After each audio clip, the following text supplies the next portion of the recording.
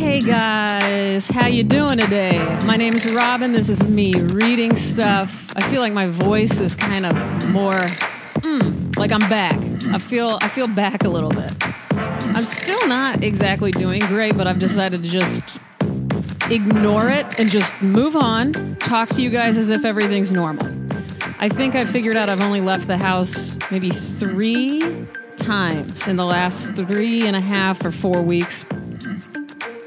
And in one of those little excursions, each time only lasted about an hour. In one of those excursions, I offered to be a complete stranger's emergency contact on their medical forms. See, this is why you can't let me out of the house. I do things like this. I legitimately gave my information. This person was upset and didn't have an emergency contact. Can you imagine? What am I going to do? Not do? Most people would say, yeah, you don't know them. What are you doing? Not me. That's what you're getting here with me on me reading stuff. So a lot of people asked, they wanted an update on the garage sex that was happening next to my Jeep. So I wish that I was the one to have caught them. Well, I don't know. Do I wish that? A little bit. No, but my neighbor just was really worked up about it for some reason. He said it was one of the funniest conversations. I mean, I've never had anyone knock on my door before. We're really secure in this building. And so I knew it had to be one of my neighbors. And he came in, he'd never seen my apartment or studio or anything. And he was really excited that I was an artist. He didn't know that. And then he just kept talking about these guys. And he said, the thing that I like that he said, he's like, I mean, they even had their shirts off. So I don't know. These people, I mean, honestly, to have public sex like that in a parking garage and to fully, I don't know. I mean, they were standing up. It is kind of amazing that they decided they needed to take their shirts off because I don't, that's not a necessity for what they were doing. But anyway, I don't know why this really worked up some of the people in our building. And to me, I just thought it's fine. I don't know why. I just truly didn't care. I mean, they were probably just a really nice married couple who were just feeling the moment, right? All right, we all know that there's no way they were a married couple. They were more likely to be siblings than married, but there's 2 people who can't control themselves. Let them have their moment. Who cares? I'll tell you what happened in our garage recently that made me way more upset than this. Another neighbor directly ran into my body because he was so focused on watching a football game on his cell phone. I still call phones telephones. And he looked up at me like I was at fault. And I'm the one who said I'm sorry, of course, even though I was doing everything the way humans should in the world. I was not looking at my phone. I was watching my surroundings. Anyway, all right, enough of the garage sex. That's the update. No update. It hasn't happened again, but my neighbor wanted me to really look out for it. And I am. I'm waiting for this to happen again. All right. So today I want to thank a good friend of mine named Noah Lang. Noah Lang runs Electric Works in San Francisco. Check out their website at sfelectricworks.com. I will put the link in the podcast summary. It is an art gallery, fine art printmaking facility, and bookstore. I've known Noah for I don't even know how long. The funny thing is we always feel like we're practically best friends, yet we've never met each other. So, and we decided it's getting so absurd because it's been well over a decade, I think, that we've known each other. And we kind of decided we should probably never meet. This is going so well. Let's just keep it going like this. Anyway, I've done a box set of prints with Noah at Electric Works. You can check it out on their website. And Electric Works is just an amazing place. They have worked with Sandow Burke, Dave Eggers, Chris Ware, Andrew Schultz. The list goes on and on. But anyway, Noah and I are always in communication, and he had resisted listening to the podcast for some reason. And I told him he's got to. What are you doing? A lot of my friends won't listen. I don't know what the deal is. It kind of drives me crazy because I don't know. I mean, I'm not asking much, am I? It's just 10 minutes or less, or whatever. Everyone needs to do their own thing. Podcasts aren't for everyone. But anyway, I do try to peer pressure a couple of people who don't listen into listening, and it hasn't worked yet.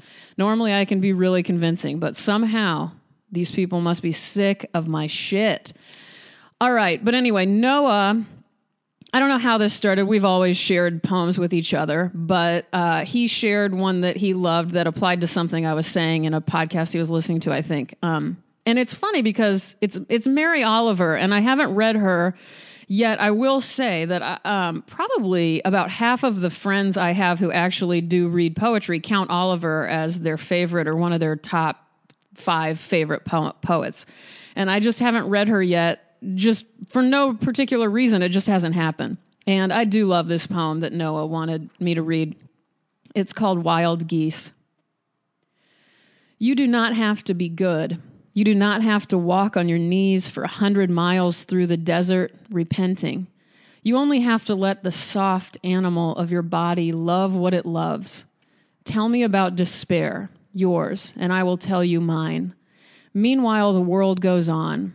Meanwhile, the sun and the clear pebbles of the rain are moving across the landscapes, over the prairies and the deep trees, the mountains and the rivers. Meanwhile, the wild geese, high in the clean blue air, are heading home again.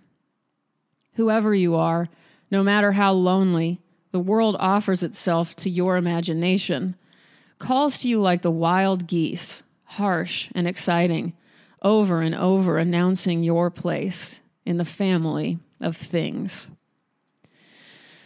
Okay, so Mary Oliver, you can get that from her book Dreamwork.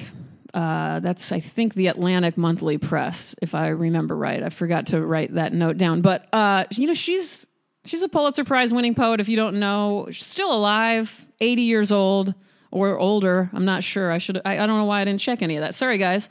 A little out of it. But it seems like everyone knows who Mary Oliver is. And I'm so glad that I finally read her to you guys. And thank you, Noah. Thank you for listening. Thanks for tuning in. If you could please tell my other friends that they can also listen to what I do on here, that would be great. I have a special thanks again to all of you who are subscribing and leaving iTunes reviews. Today, I'd like to thank Pivery for their lovely review. I'm just glad to turn a poetry hater into a poetry appreciator. That is what this is all about, really, for me, is turning people on to things that they didn't already like. Or reminding people of things they used to like. Well, I mean, there's all sorts of things I'm doing here, I suppose, but that is one of the main reasons I do this. So, Pivory, Pivory. Thank you very, very much.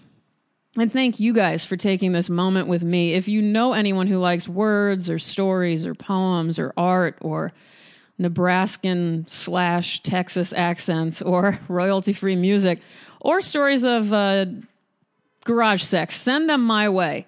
In 10 minutes or less, all sorts of things happen here. Until next time, I am over here, healing, hoping, loving, allowing others to take their shirts off near my car. And we're all in this together. Take it easy, you guys. I hope you have survived the holiday week. There's more to come, both here and in the world and in the holiday week. Isn't New Year's coming up? I've never done anything for New Year's. I really don't think I ever have. I don't think I've ever left my house on New Year's. Oh, is that bad? I don't know. I like it. I don't want to go anywhere. I mean, I'm obviously not going anywhere this time, but anyway, wow. I just derail myself at the end. It seems like I can't say goodbye. It's 9 minutes and counting. I love you guys. Have a great day. I'll talk to you soon. Bye-bye.